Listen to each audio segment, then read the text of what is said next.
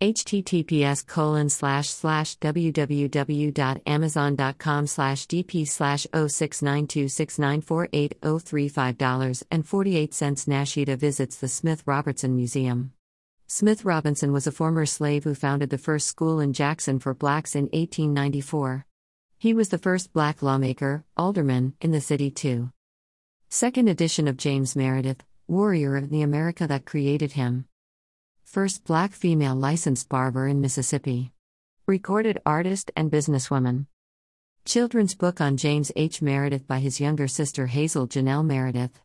112 pages.